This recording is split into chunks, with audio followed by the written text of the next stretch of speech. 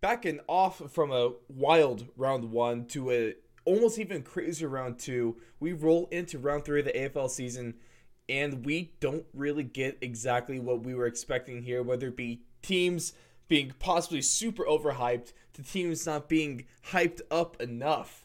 And also, you get the usual, GWS got blown out again. Cool.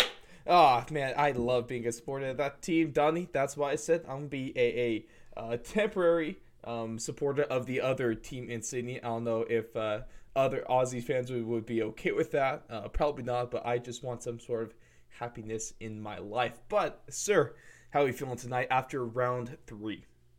Oh man, it depends.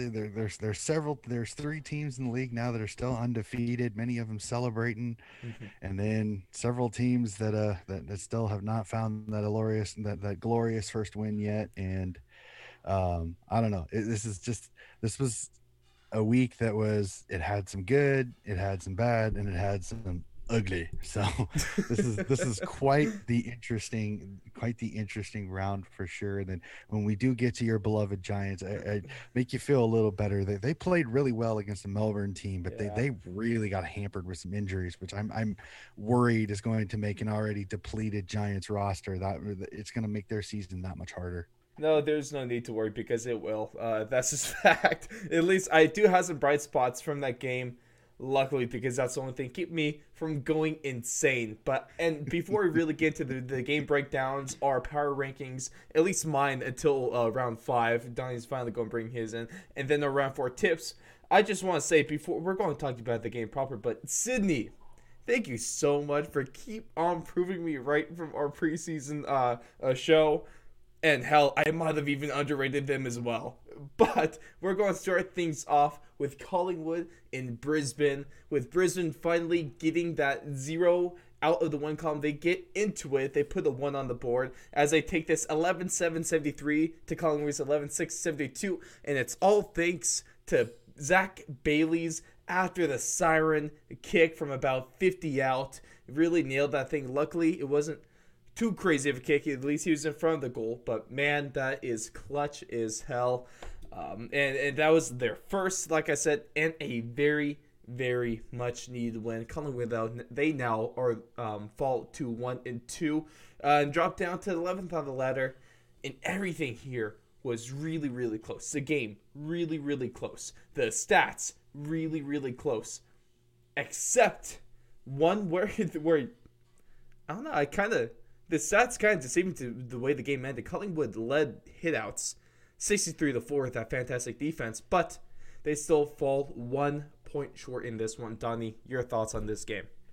Oh man, we had the footy version of the walk off home run, the buzzer beater, the anything, the last second, the walk off, the throw and the touchdown at the end of the game. I mean, you can't get any better. Yeah. The call was absolutely good. The call was absolutely amazing, talking about how every young boy in Australia, they get 20, 30 meters outside of goal. They say the siren's gone off. This is to win the grand final, or in this case, round three.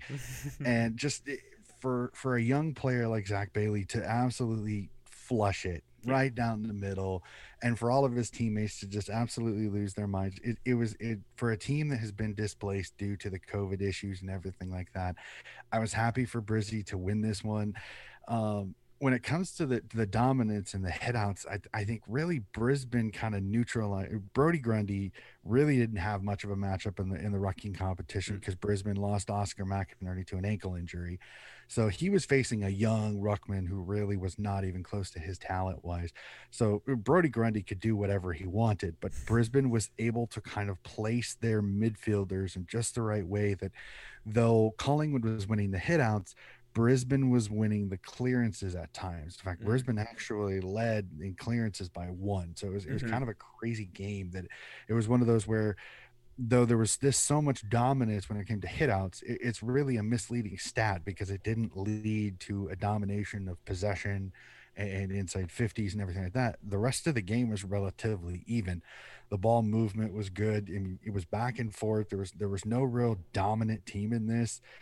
Brisbane was a little iffy going into halftime, but kind of got the kick in the pants at the halftime by by Coach Fagan, and they really came out flying in that second half, and they just chipped away, stayed in this. But this was a fantastic game, and an ending that it's hard not to say is one of the most exciting of the entire round.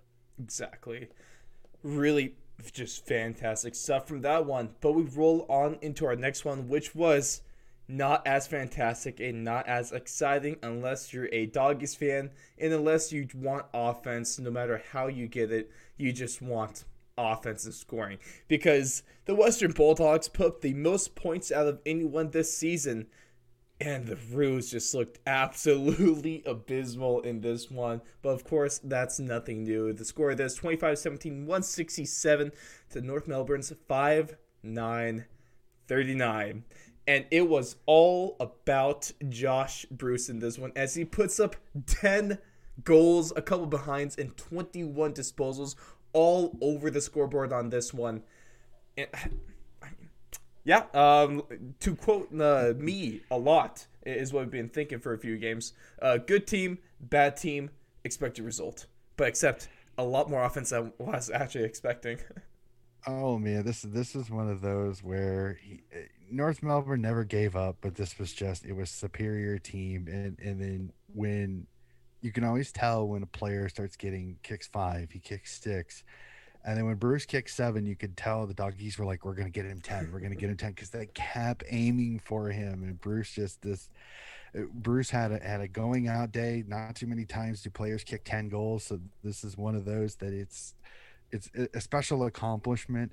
But if you look at the opponent, it kind of dampens it a little bit because this is a North team that unfortunately is this may not be the only time they get smashed this bad this year if it continues to keep up. I'm hoping that Coach Noble is able to kind of get these guys together and kind of get them to tighten up, but they have injuries in the worst possible places. They're playing young guys, their leaderships, their senior players are not stepping up and playing as well. So I, I put this more on North Melbourne's apathy and lack of effort than I do on the doggies. The doggies did what they needed to do. They ran up the score against a lower in the ladder team, Mm-hmm. and they're going to benefit from it. I mean, they're at the top of the ladder now because this, I mean, absolutely massive win puts them way ahead when it comes to percentages very early in the season. Mm-hmm.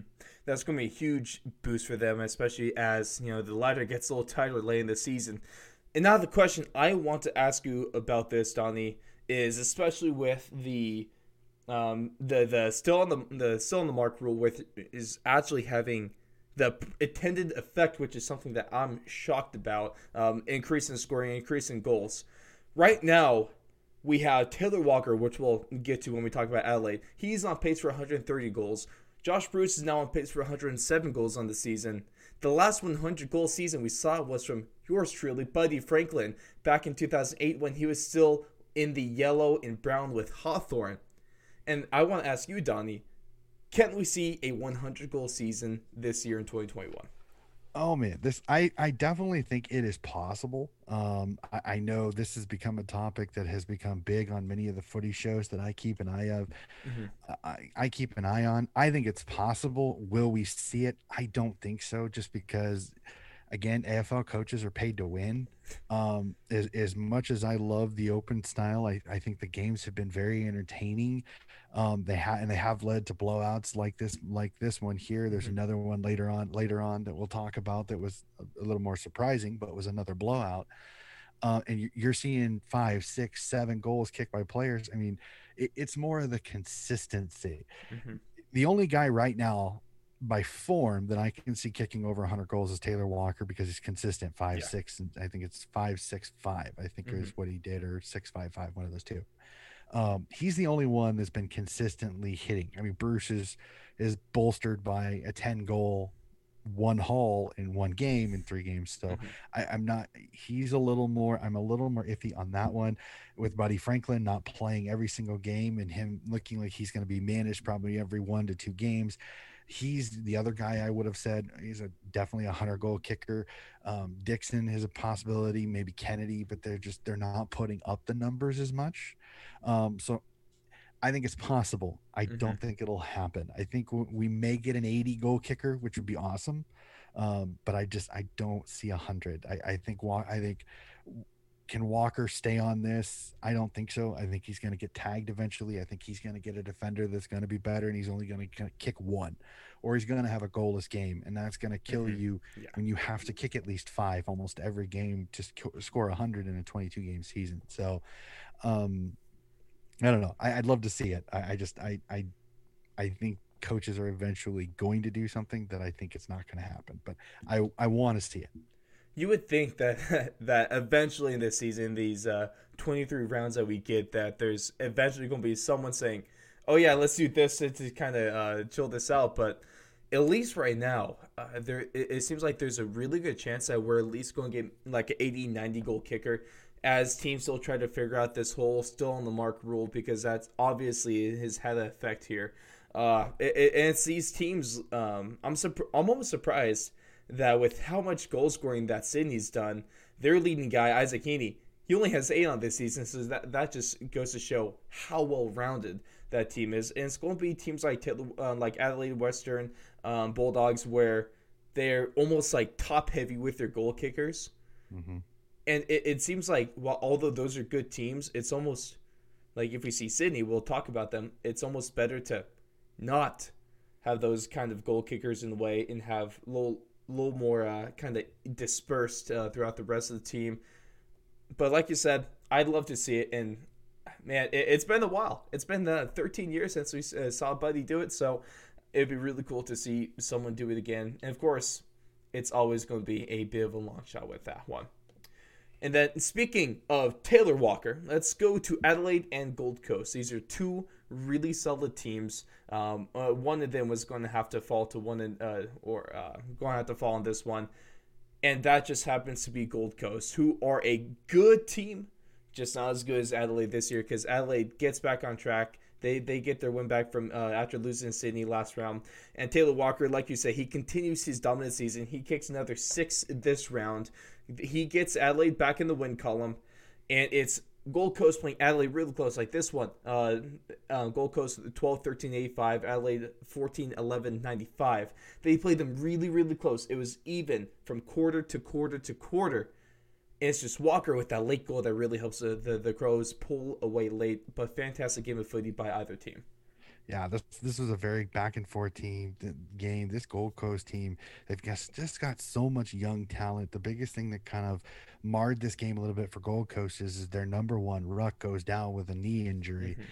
and unfortunately, their ruck stocks are I mean bare bones thin. Unfortunately, they may be having a rookie guy come up in this week's round, so I'm worried this could affect Gold Coast a little bit because they're not going to get the ball use that they've been used to Mm-hmm. with their previous ruck going down with an ACL tear, and he's done for the season. So it was kind of dampened it a little bit. But again, Taylor Walker, absolutely marvelous. This Crows team is just they're doing the same thing that Sydney's doing. Is Mm-hmm. that young talent? They're out and going. They're getting the ball movement. The Crows are fun to watch, especially in Adelaide Oval. And Taylor Walker is back to his old self.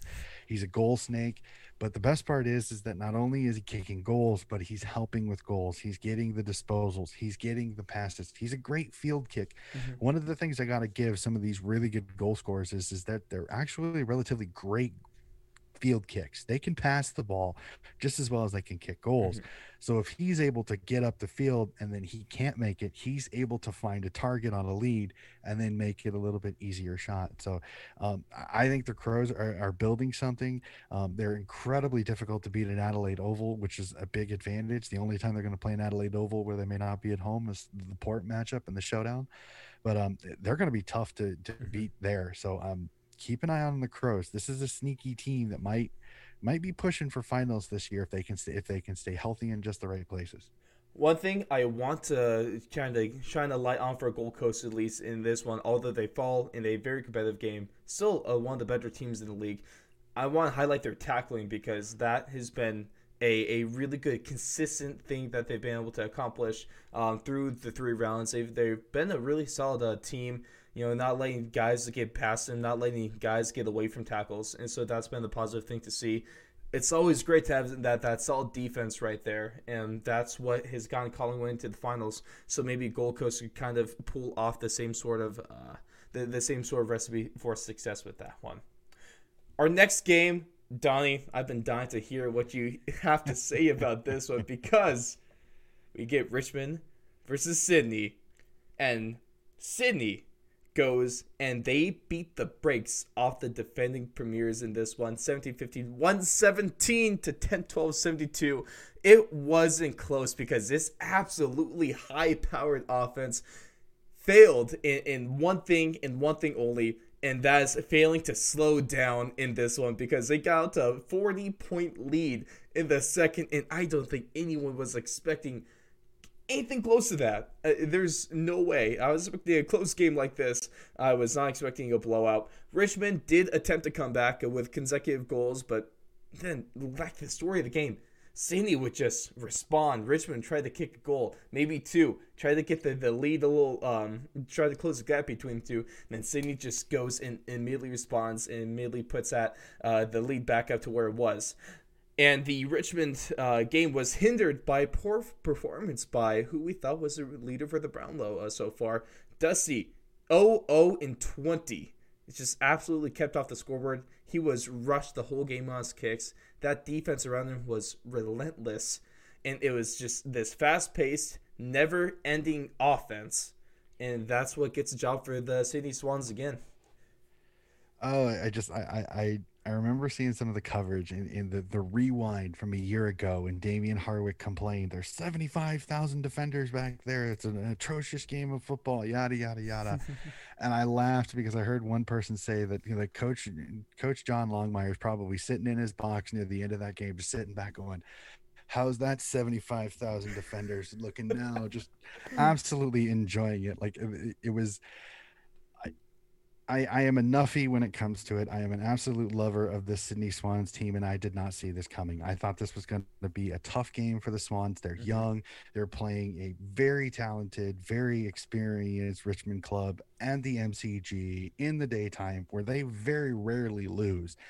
And Sydney just Richmond kind of started off the game kind of hot, but Sydney was right there. They never really let Richmond get comfortable. There was pressure. Like I agree with what Damien Hardwick said in one of his press conferences. Sydney, Richmond. They pressured them. They were constantly on them. They never let them breathe. They turned the ball over and then they kick goals from it. And then the crazy thing is, the run keeps going. Sydney's third straight week, they get the rising star, the Chad Warner, kid from WA, kicks 2 goals, has 20 disposals. He becomes the third straight NAB rising star for the Swans in 3 weeks. I mean, it's the only, no club has ever done this in 2 weeks, let alone 3. And the crazy part is we still have a fourth possibility with Logan McDonald, who hasn't had a star-studded game. He's been really, really kind of, as you had said earlier, the spread out of the Sydney goal scoring. It hasn't been one player, and not playing Buddy in this game almost makes Sydney that much more dangerous, because when Buddy's in this team, it's like, who do you stop? If you stop Buddy, then you got Logan McDonald, you got Isaac Heaney, you got Papley, you've got Chad Warner, you've got Eric Goulden, you've got Braden Campbell. All these guys can play forward. All these guys can kick goals.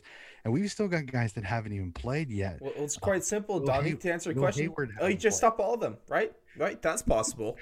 Oh, if it were only that easy. I mean, again, it's 3 rounds in. I'm not jumping in the hyperbole. Let's start getting the flag ready for the SCG. No, I know we've been blessed when it comes to injuries. All we've had is row bottom out, so it's been nice. But this Swans performance here is, and I agree with what many of the experts say, is this is the thing that tells the competition we are a legit contender for the top 4 or the flag this year if we can stay healthy and continue playing like this. And I hope it does.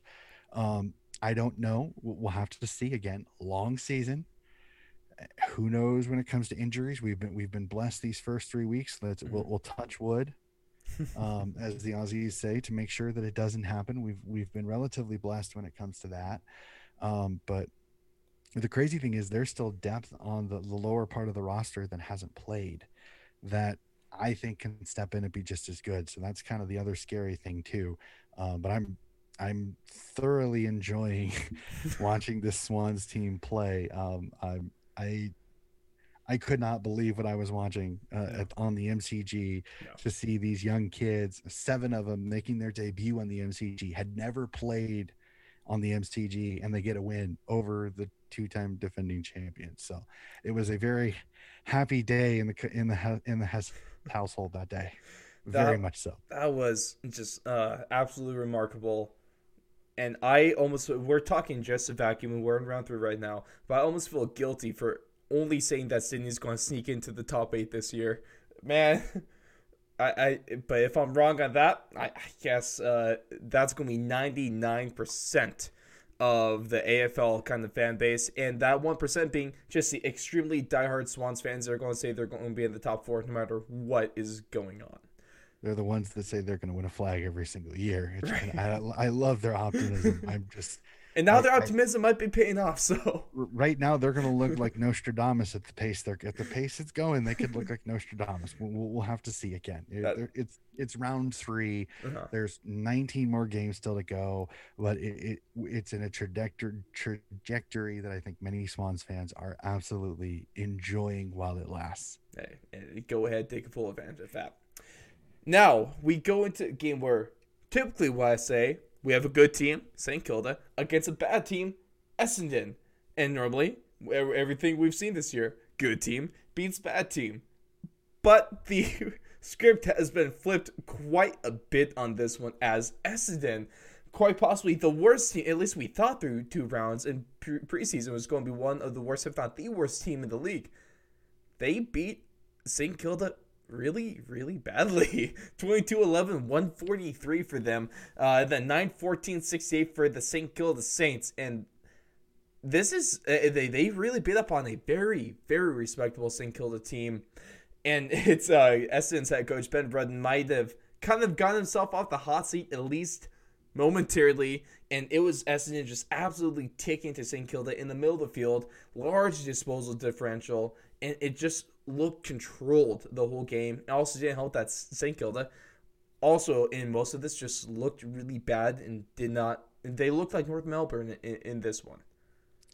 Yeah, I remember watching The Couch this morning, and I was just like, the breakdown of it was absolutely atrocious. I mean, this Essendon team is a bunch of youngsters. Mm-hmm. It's some veterans, but mainly a lot of young kids, and they played go for it footy. They went for it. They absolutely sold out for it, and it worked. And St. Kilda kind of, I think they got blitzed early and it shell shocked them, Mm-hmm. and they kind of, I mean, they proverbially turned the lights off and said, "Nope, we're done." And I mean, it got really, really bad towards the end when you're seeing pictures of 3 St. Kilda Saints walking towards their defensive end, when if they sprinted they could maybe affect a contest and keep a goal from kicking, but they walked to it, which then Mm-hmm. led another Essendon player to beat them to the footy, which is then kicked for a goal. So it's kind of one of those, the effort wasn't there, the desire wasn't there, the playing for the jumper was not there in this game. And if I'm a St. Kilda Saints supporter, I'm livid after this performance, because this is a team you were not supposed to lose to. This is a team that is young, inexperienced, should be very beatable, had been kind of humiliated in their last game, and they wiped the floor with you. I mean, I St. Kilda has got to pull up their bootstraps this week and get to work, and maybe come back this week and have a much better performance, because if not, St. Kilda's season is in trouble a little bit, because this is a worrying sign that a potential wooden spooner there for a bit until this win here, a Mm-hmm. potential wooden spooner team just literally kicked your rear end easily. Yeah. Yeah, really scary stuff if you're St. Kilda, a team that could, at least before this, look like they might be able to take a spot in that top 8. Definitely going to have to go back to the drawing board on this one. And now, like talking about Sydney, they're a team that solidified themselves atop of the ladder. And then the other team that was right up there with them was Port Adelaide. And I was talking about this last week. They beat up on 2 of the worst teams in the league in North Melbourne and then in Essendon. And I was asking, because this is going to be the first real test of their season against West Coast. I was asking the question, are they legit or are they just beating up on bad teams? And I guess that they were just beating up on bad teams because West Coast, one of the better teams in the league, to a lot of people, they are a flag contender, at the least, if anything, a flag favorite. And they put a hurt on Port Adelaide in this one, 16-12 on the way to 11-5-71.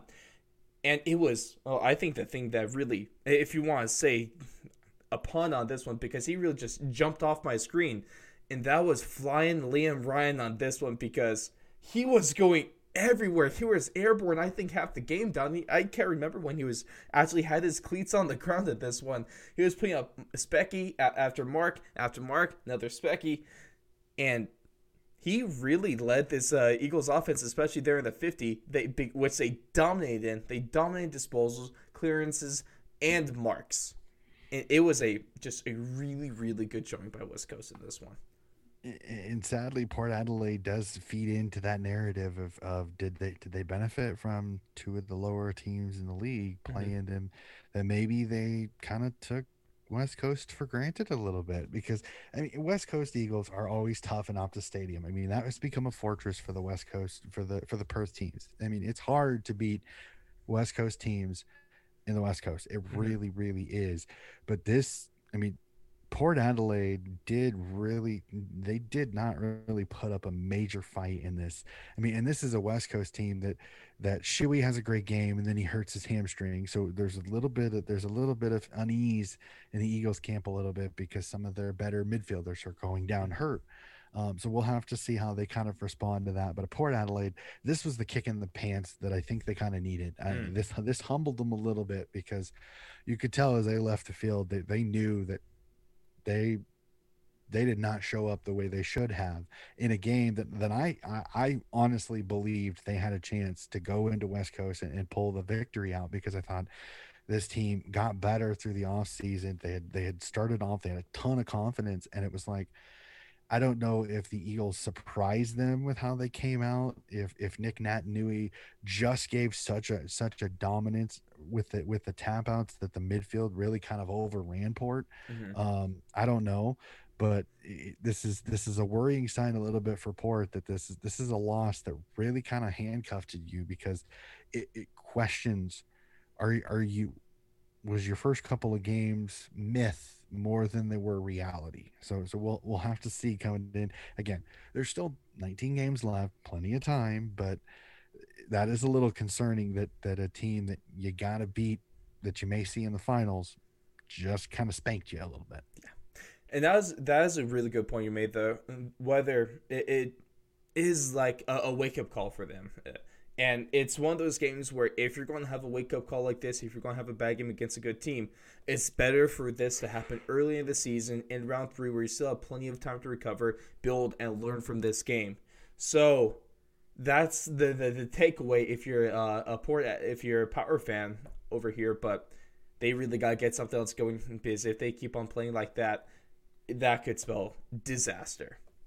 The next game, we had a Carlton versus Frio in this one, and Frio, those poor guys, poor Dockerman, because that team is just absolutely Swiss cheese with injuries all across that roster, and they failed to get some revenge from last year's game. We all remember that one a little bit. The first real controversy I saw at the end of the game, where they get there after the siren kick, something that may or may not should have even been given to them, but that was last year's news. We're in this year, and they fall to the Blues, and once again, not having Nat Fife really, really hurt them. At least, and then for the Blues, you had Harry McKay. He kicks a career high of 7 goals in this one off of 12 scoring chances, so he was all inside that 50. And the Blues really just overwhelmed a battered Frio team, and this is ultimately the result that most of us were expecting. And this Carlton team kind of they showed why there were talks that this is a team that could potentially play finals if they play as well. I mean, yes, they kind of had kind of a horror run. They play a Richmond team that's very very good, Hmm. and then a Collingwood team that kind of bounced back after a crappy first game, and this was kind of their balancer. This was kind of their let's get our season back on track type of game. You face a very wounded very weakened Frio Mantle Dockers team. You get them at home, and you have a field day. Walsh is really good in the midfield. Cripps has a coming out game after a couple of weeks of people kind of questioning whether he was going to be able to transition into the new style of game with the Hmm. man on the mark being a little bit quicker footy, and Cripps is more of a contested ball bowl that many people questioned whether Cripps could survive in this type of the game play. And then Harry Mackay goes nuts. He kicks 7 goals. The only part that's rather frustrating is I think he also kicked 5 behinds. So Hmm. he could have kicked 10 goals himself Hmm. if he'd have kicked straight. So if I'm the coaching staff, you love the 7 goals, but you're almost a little you're like, dude, put a couple more between the big sticks. Let's not have so many misses. But again, a solid win. Um, I'm not going to say that this Frio team I think should get 5 back this week, so Hmm. maybe that they'll bounce back a little bit this next week. It's just they their young guys needed a little bit more experience in the midfield, and they just didn't have it. Their double ruckman just did not play well. They seemed slow. Were constantly bombing it in and getting intercept marks for Carlton. So this is just a game where Carlton just kind of had the best possible opponent for a bounce back game. And then going from one injury riddled team to another, albeit not as much, but still, nonetheless, we're going with GWS and Melbourne. And the score might have been let's so for me at least, so I cannot be as sad. Let's talk positive about this game if you are a GWS fan, because the score is not as bad as the game really was. It was a Mm-hmm. closer game than what the final score goes to show. With that being 15-12 on 2 for Melbourne and 11-68 for GWS. And if you look at that, if the bright side, Donnie, one of the bright points is here. Look at you, GWS. You're kicking accurately. 11 goals to 2 behinds. I'll take that a lot, but it still only put up 6 days, so there's going to be a little bit of a problem there. And things started out really well for them. They actually had the lead for a decent amount of time, and then things just kind of go the other way, and they go the other way quickly. Yeah, Toby Green, a guy that's going to have to carry the Giants this year if they want any chance of making the finals, which isn't happening. But if they want any chance of getting close, he gets up there. He gets his 5 goals. So that was a good, really solid game. Hopefully he's able to bring this momentum into round 4. But it's Melbourne really controlling this game. GWS had no answer for a lot of their offense. And look at you too, Melbourne. You're leading on the scoreboard, leading in the game, and you're leading on the stat sheet because you led every single stat except for turnovers, because of course GWS has to have more than you on that one. Donnie, can we talk good news here, or is it all just Melbourne's a really good team and GWS is not? I hate going straight to there because this GWS team, like they played a really good game. Their Mm-hmm. biggest issue is that the injury bug just, I mean, bit the living snot out of this GWS team. You lose your captain Canelio to an ankle injury. He's going to be out at least 6 weeks. Your best tagger and the guy that takes a lot of people out of the best player out of the game for the other team every single week, Matty DeBoer hurts his hamstring. He's out at least 4 to 6 weeks. And then your anchor on defense and your captain, your former captain Phil Davis, goes with a calf injury. He's out at least 4 to 6 weeks as well. This game is more marred with the fact that if GWS doesn't have the injury bug absolutely slap them around, I think this is a game GWS wins. Yeah. Um, Melbourne played a good game, but they weren't as solid as they had been in a couple of games previously. Now, Mm-hmm. looking at the way St. Kilda performed against Essendon, I'm not as impressed with that win over St. Kilda by Melbourne as I was because of how bad St. Kilda played against Essendon. Now, again, two completely different teams, but we're not going to focus on that. GWS played a really, really good game. Toby Green was really, really good up front. They were kicking goals. They were playing really, really well. And it was just like injury after injury. They got to the point where they only had one guy to sub, and they brought in their medical sub as well. They only had one guy or two guys to rotate for the last two and a half, for at least the most of the second half. They only had two guys that they could do rotations with. There was one point in the game where three or four guys for GWS were trying to run off after a goal was kicked, Hmm. and two of them had to go back because they only had two guys on the bench to rotate. It was So, painful. It was so painful to watch. it's and I heard the joke a little bit with some of the radio stations. They were saying, well, is now you're going to hear teams like GWS and Essendon arguing for a fifth sub and yada yada. And I'm like, no, they're probably not. It's just it happens. Unfortunately, you hate when it does, but it happens. So we'll really have to look at that and see how that was. I think GWS. I completely agree with you. The score was nowhere near. This was a 2-goal game Hmm. most of the game. Melbourne kicks a couple late. Kazi Pickett is an absolute insane monster, which is, I mean, again, he proves why he is. He may be the Victorian version of Liam Ryan in the next couple years. He's going to be taking the hangers all the time. Those two are going to be fighting for Mark of the Year every year at the pace Right. they're going because they're both, I mean, absolutely electric players. They both like to go for the specky. They're both incredibly talented with the footy in their hands. They're both incredibly quick and so much fun to watch. Those two are going to be fun to watch over the next few years. But this was a Melbourne team that they did just enough to win this game. But if I'm a GWS fan, I'm taking enough out of it that you're gonna be able to blood a lot of young players. Unfortunately, you may not win a lot of games this year, but you're going to blood some young talent. You're going to get it ready for the next few years to the point where maybe you'll get the renaissance of GWS. Hopefully, maybe a little bit sooner, but we'll have to see. Appreciate the optimism from you, Donnie. Kind of needed in these trying times. And then the last game of the round is going to be Geelong and Hawthorn. Hawthorn coming off a game in round two where they played a game against Richmond where it's a lot closer than it really should have been. And this is another one of those games where Geelong, even with the injuries, you think that they'd be able to play this game better than what happened. And it was a really close game, 10-9, 69 to 9-10, 64. And I tried to give the Hawks some credit last week off of what they were able to do against Richmond.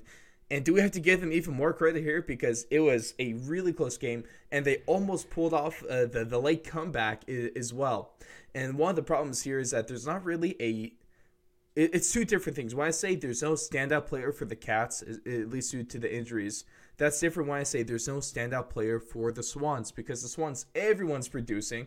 But with Geelong, it's almost no one is producing. You have some contributors don't really have any sort of star, especially no Dangerfield. Jeremy Cameron's still out. You got Hawkins, but he just had a couple goals in this one. A quiet game from him. And is this going to be something they have to worry about? And how much are these young guys going to have to step up if they want to keep their hopes at another finals appearance? This is a game that I remember. I was watching some of the footy shows and just, oh man, this game got absolutely destroyed by so many of the experts. They were like, "This is last year's footy. It was boring. It was not fun to watch. It was slow. It was." Until about halfway through the fourth quarter when Hawthorn went on a run where they were starting to kick goals, they were pressuring, they were getting after it, then you kind of started seeing a little bit more of the footy that we've been seeing throughout the rest of the competition. So it was like this game was kind of a roller coaster for me because the first 3 quarters, man, I was looking at my watch going, "Oh my god, how much longer is this game gonna be on?" Because I it thought was. my watch stopped a couple times. It just wasn't moving. Oh, it was. I mean, it was cagey. I love I love cagey games as much as the mess one, but this was one of those where it was like I was almost angry at Geelong. So I'm like, Geelong, you've got more talent, you've got a better team, you've got the better players in the right positions. Go for it. And they were just so passive at times. I'm just like, come on, Cats, you can't do this. I mean, I know you don't have Jeremy Cameron, I know you don't have Dangerfield, But oh my gosh, come on. You've got Selwood, you've got Hawkins, you've got Guthrie, who has 43 disposals in this game. You've got so many young, talented players in Selwood and Henry. Go for it. Stop playing back. You're playing right into Hawthorne's hands. That's what they want you to do. So this is one of those. I was infuriated at this game because I'm just like, come on, Geelong, you can't play this way. And I'm gonna say it right now: if Geelong does not find a way to play faster footy now, maybe when Cameron comes back and some of this injuries are kind of back, when you have your full squad of Dangerfield and Cameron and all that, maybe they will go a little quicker. Mm-hmm. I'm just a little worried that when they play teams like Port, when they play teams like Western, when they play teams like Sydney, when they play teams like Richmond, they're going to get run if they don't start kind of if they can't play their style of controlling uncontested mark to uncontested mark footy. And I don't know if they're going to be able to do that against some of these teams. Yep, it's. I'd be a little worried if I'm a Cats fan right now. Hopefully that they're able to get their guys soon. Dangerfield will be back soon. Jeremy Cameron hopefully will be back soon. So those two guys alone have the ability to totally transform this team. But it's still something to be worried about. You're going to have to see a different team, maybe a different mentality moving on, starting in round 4. But that's going to do it for round 3, and we're going to roll into my power rankings. I can't wait to be joined by Donnie with his after round 5, or are we going into round 5? Well, between five, we're between 5 and 6 in our round 5 review into round 6 is when we went out, because then we'll have 5 games. That way, I'll have a form chart to go off of and everything like that. I like you need your charts, Donnie. You gotta be like me. Just go off a gut feeling, because it's been working a little bit at least. To be completely honest with you, I saw your 5, and if I had to quickly throw one together, I'm probably not too far away from what you had. Maybe one difference, but I really don't see where you're too far off. Thank you, Donnie. And of course, he's alluded to, because before we actually drop the show every Tuesday, you will get our drop of the AFL Power Ranking. So make sure to be out on our social medias, on our Twitter at Fourth Long Radio, at our Instagram at Fourth Long Radio, so you can get the early down low on the Power Rankings, and you can go ahead and listen to the show. And then you can get my reasoning and more in-depth explanation behind that. And we're going to start things off because 2 teams have dropped off since last week. Richmond and Port Adelaide, after the losses, they both dropped out of the top 5, and they deserve it. I don't want to hear otherwise. Our number 5 team, they were here after round 1. They're going to be making back into the top 5, and that is your Adelaide Crows, after what they were able to do against a solid Gold Coast team, and especially because one of the teams ahead of them in the ladder is Geelong. But for all the reasons that when we talked about the Geelong and Hawthorn game, I have no confidence in this Geelong team. Sure, they win, but they kind of hardly won that game. They're kind of stumbling along, so Adelaide is your number 5 team. And the team that's going to be ahead of them is also making their return to the top 5, as they knocked out the Port Adelaide Power. West Coast is going to be here in the number 4 spot. There's a lot of things going right for them. They look good. They kind of pass the eye litmus test. They're 2-1.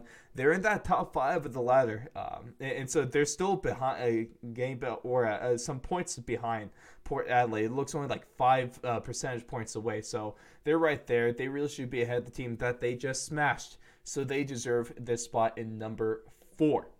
Number 3 is going to be the Melbourne Demons. To me, it was kind of a toss-up between West Coast and the Demons, because both of them, you could easily make a claim for either team. I'm just going with Melbourne because they were the number 4 spot last week, and I don't think West Coast made a large enough they had a fantastic game, but I don't think they did really enough to catapult themselves in front of that, given where they were last week. So Melbourne is going to be the number 3 team. And then the team that has put up the most amount of points on the season, it was against North Melbourne, but they're in the 4. I believe they were 3 or 4 last week. They move into the number 2 spot, and that is the high-powered midfield offense. Anything you want to say, they got it. That is your Western Bulldogs. They're at number 2. And then, who else, Donnie? Who else? We had the team from last week. They're the same team this week. They're number 1. The team that just beat the brakes off the defending champs from last year. It is your Sydney Swans.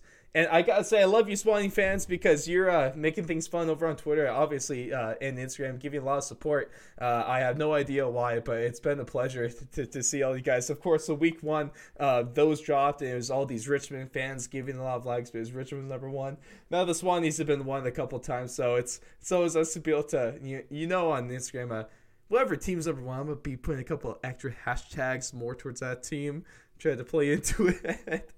But, man, Sydney deserves it. They are easily the team to beat at this point of the season. And I really don't really see anything slowing them down at this point. But it is Adelaide, West Coast, Melbourne, Western Bulldogs, and your Sydney Swans round up the top 5. Yeah, it's very interesting. I took a real quick look at the ladder here real quickly, that you have from 5 to 1. You have eighth place, if I remember correctly. Yep. You have eighth place Adelaide. Yep. Then you have 5th place West Coast. 5th place West Coast, and then 3, 1, 2. So it's very you kind of do a little bit of the form guide a little bit. So like I said, I have no arguments. I think Geelong has underperformed a little bit. The win over Brisbane, a little bit of controversy there, so I take a little bit off of them. Richmond just got smoked by Sydney, so it kind of downs them a little bit. Port Adelaide just got beat by West Coast. So I like I said, I have no arguments on that top 5. That's a very solid top 5.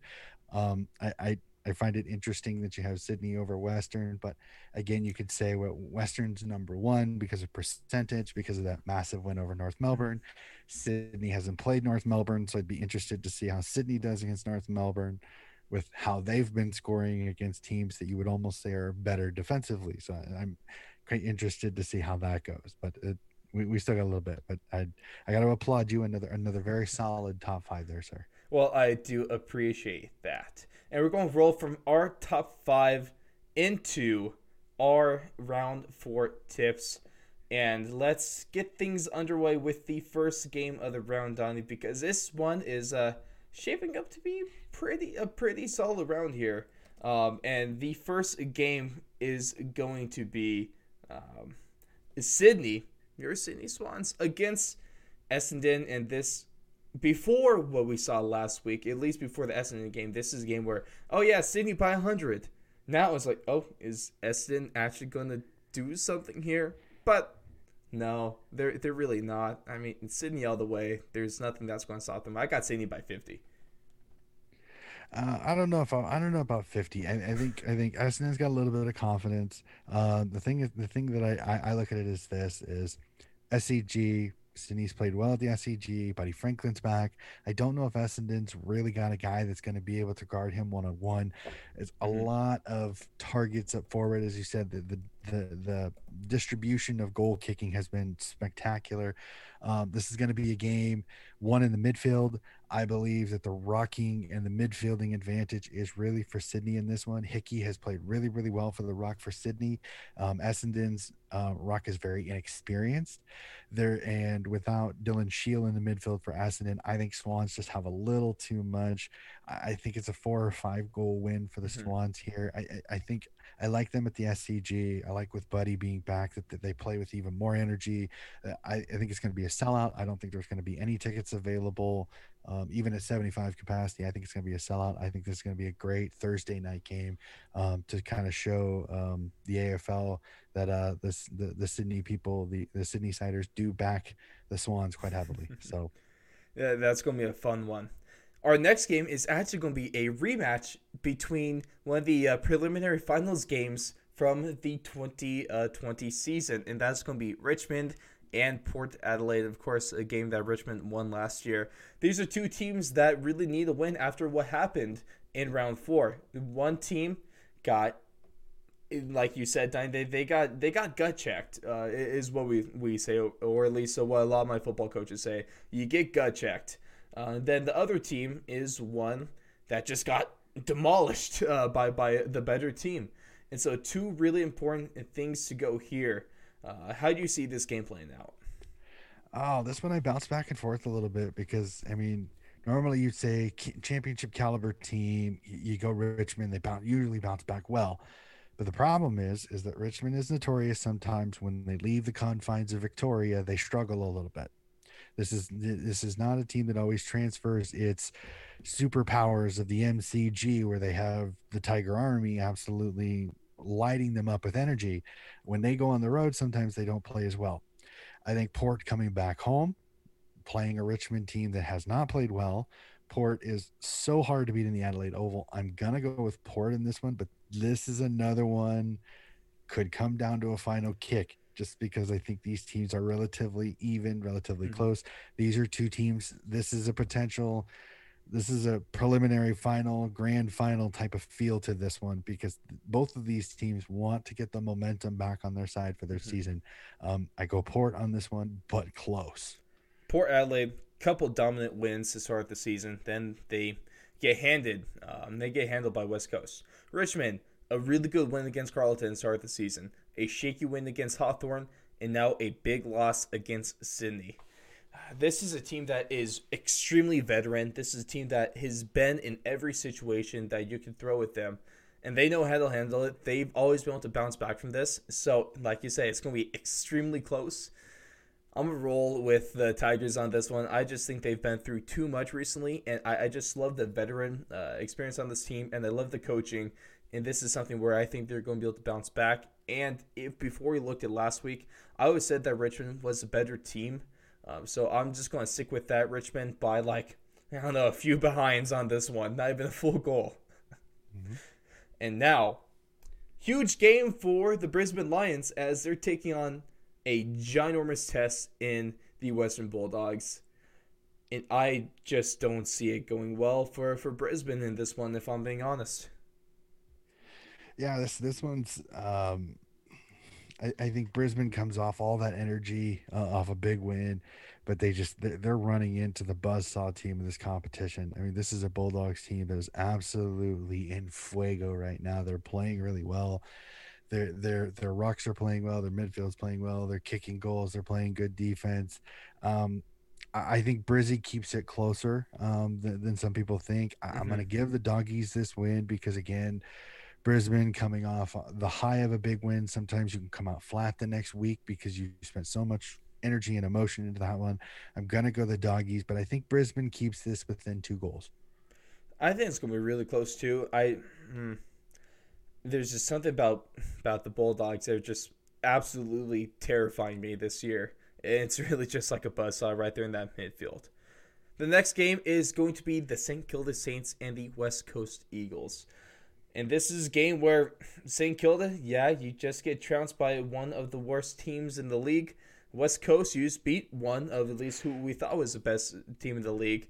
And so I think West Coast is going to be able to ride that momentum into not an easy win, but I think this is something that they're going to be able to control from siren to siren. Yeah, a few weeks ago, before that atrocious performance against Essendon, I would have given St. Kilda a little bit more of a run here. But West Coast, yes, it's going to be a Marvel Stadium, so the travel back to Victoria isn't easy. But the Eagles are just playing really good footy right now. Yes, they lost Shuey, but it sounds like Elliot Yeo could be back quite soon. Nat Nui is just going to have a field day against a young, inexperienced ruckman. Marshall may be back for St. Kilda, but I just don't know if he's going to be at full tilt. I'm going to go with the Eagles on this one. I don't know. This one could get ugly if the Eagles get going. Yeah, that's for damn sure it could. And then here, actually, I think this might be a contender for match of the round in round 4. That's Gold Coast and Carlton. Two of these kind of medium tier teams that have a lot of potential with them and have been playing really solid. And I think it's going to be a really close one. What do you think about this? This one, if Jared Witz doesn't go down in Gold Coast game against Adelaide, I'd be much more bullish on the Suns a little bit. But Hmm. knowing the fact that you could be playing a rookie Ruckman in this game against Mark Pittonet, um, which is not a good matchup at all. Carlton's got some momentum. Eddie Betts is back doing what Eddie Betts does. I think Carlton has just the right amount of skill and talent in the places that they need it. I think they're going to nip this Gold Coast team again. I think this is another close one because I think Gold Coast, they're starting to get their mojo a little bit. They this young team starting to kind of gel a little bit, and I think that they're going to be tougher and tougher as this year goes on. Hmm. I just think Carlton nips them just by the tiny. I think this is less than a goal. I think Carlton stays in this game and just kind of eventually overruns the midfield of Gold Coast with Patty Cripps and Sam Walsh are just so hard to stop in the midfield. So I'm going to give Carlton this one probably by like 8. I wanted to go Carlton. I'm going to go Carlton by a smaller margin. I'm gonna give this another game, one of those where it's won by maybe a few behinds. Carlton by 4. Mm-hmm. This is a hard one to pick though. I'm actually really excited to see how this one plays out. But a game that I'm not excited to see how it's going to play out is Collingwood and GWS. Oh, GWS, they're well on their way to starting 0-7, and this game should really be no different. Collingwood should be able to handle GWS. If, to be fair, if the Giants are able to play how they were able to play against the Demons in round 3, this is going to be a lot closer game, and I really think this is a closer game than it really needs to be. Especially as a fan, what GWS does, they get your hopes up. They think, oh, hey, we're going to win this one, and then they blow it late. And so that's another thing here. I think GWS is going to have the lead a few times in this one. Collingwood is going to come back late or just win a close game. Honestly, GWS winning this one, unfortunately. Unfortunately, I'm going to go Pies in this one, and I don't think it's close. I think it's three or Oh. four goals. Honestly, you lose Matty DeBoer, you lose Canelio, you lose Phil Davis. Hmm. You're going to be playing young players against a team that's humming right now. They're playing really well. Grundy, I think, has got his mojo back. DeGoey is absolutely electric. Mason Cox is kicking goals.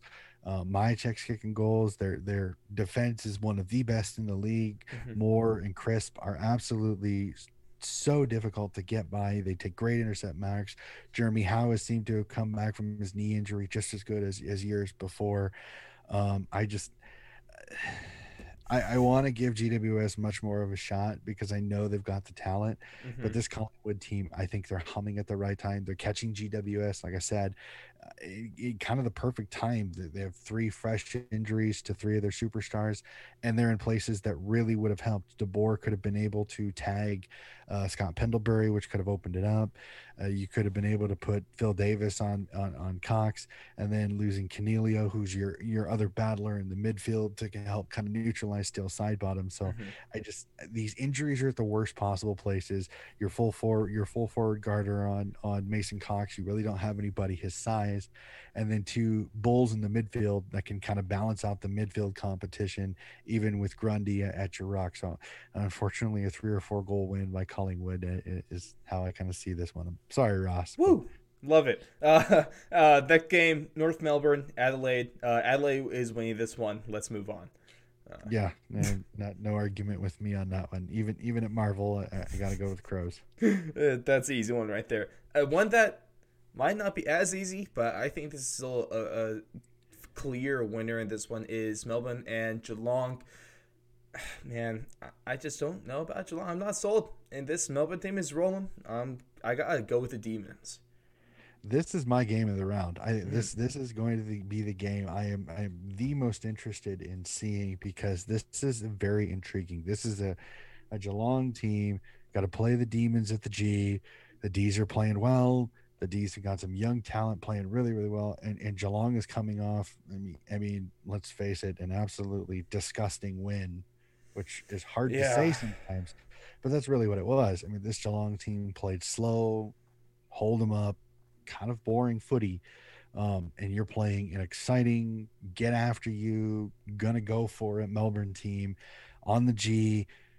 I'm gonna go with you on this one. I completely agree. I think Melbourne wins this one. Melbourne goes 4-0, and I think Geelong starts. I think the panic button is starting to get even closer to being hit down in Geelong, because I think Geelong's they have not looked good. These injuries. I think this is the last week without Paddy Dangerfield, Hmm. so that is the one good thing. But you've left yourself quite a hole to dig yourself out of going into the rest of this season, if you do drop this one to Melbourne. See, right now it just seems like DeLong is just waiting for Dangerfield and Jeremy Cameron to return to the pitch. But the only problem is they keep waiting, and then they keep waiting, and then it's just going to be too late, unfortunately, is what it looks like. Our last game of the round is going to be Frio and Hawthorn. Hawthorn, a team that has played two good rounds of footy back to back between their close game against Richmond and then their close game against aforementioned Geelong. And Frio is absolutely, like I said, Swiss cheese with injuries up and down that lineup. So Hawthorn, they get the win here to close out round four. It sounds like they may get Nat Fife back, which really I think really helps Frio. Mm-hmm. I don't think it's going to fix their issues down back because they've had so many injuries. I agree with you. Normally, I Victorian teams going to Optus Stadium is never a good show. I think this one is super close. Like, I think this one comes down to the last couple of minutes. I think Frio at home plays super well. Their defensive style is going to help them here against a Hawthorn team that has not been, shall we say, effective, scoring as much as they probably want. Now, I think the last two games they've kind of played more of a defensive style to keep themselves in the game, which Alistair Clarkson is a genius. He's going to figure out a way to do it. This one is just a weird one. This one's going to be a cagey one for me. I think this one's going to come down to who kicks more accurately, to be completely honest with you. I think Hawthorn is just a little bit more accurate with some of the guys they have in their forward line. I'm also going to go Hawthorn on this one, but I'm not super confident because, again, Victorian team going over to Optus Stadium. Frio Mm-hmm. usually plays well at home. The injuries do concern me. Sounds like they're going to get Fife back, but there's no guarantee. But I'm gonna go Hawthorn on this one, but I'm not super confident on this one. So, Docker man, if you end up watching this one, I really hope your Frio team plays a little bit better, because this one could be quite an interesting watch. Yeah, I think that's a little bit of an understatement. Fingers crossed for that man, though, because I think he's slowly going insane from what he's posting on Twitter. He's slowly losing it, and we need to reel him back. And no better way to do that than with the Dockers win. Well, he's giving me stuff because I'm leading our league, the new New league. league. I'm leading that, and it's only because I played the throwaway team in the last game and put up a good percentage point win there. And See, I'm just the out guy here who's in getting the like guy who's these in 2 second wasn't too a.m. happy injury about it. notices, and I just wake up to them. I'm like, oh, great. Oh, I'm doing so well. The You gotta powers that be. once we're off mic, I'll give you a couple of tips to kind of help you out with that I a little. appreciate that. Help you out with that with a little bit. I'm cool with that one. But ladies and gentlemen, that's going to wrap it for our round 3 breakdown of everything Australian football. Big thank you to everyone that continues to listen, especially you Australians, because you are really just been killing it. You've actually surpassed, at least on our audio streams, 20% of our viewership is Australian. And we're following in our American viewers, which is kind of great to see. I'm so thankful for all of you guys to be able to hop on board like this and kind of accept these Americans. I feel like there's always been a bond on I felt like between Americans and Aussies. It's almost like well, we just call them. I think the term here is British Texans is what they're known as. Uh, I'm sure. I feel like these countries are great cousins, but it's a great way to bridge the gap across this mighty Pacific Ocean and bring footy everywhere. Especially Donny Hess, either him doing it with the USAFL or me just trying by talking about it and putting it up on social media. So, want to give a big thank you to that because that was a cool margin to pass. But coach, one word or phrase to sum up your thoughts on round 3. Mind blowing. And that's how we're going to end this thing just like this show. Ladies and gentlemen, catch us out on the socials, as I mentioned. Also, for everything footy, just go to thefourthandlong.com/AFL. And we will catch you guys after round 4.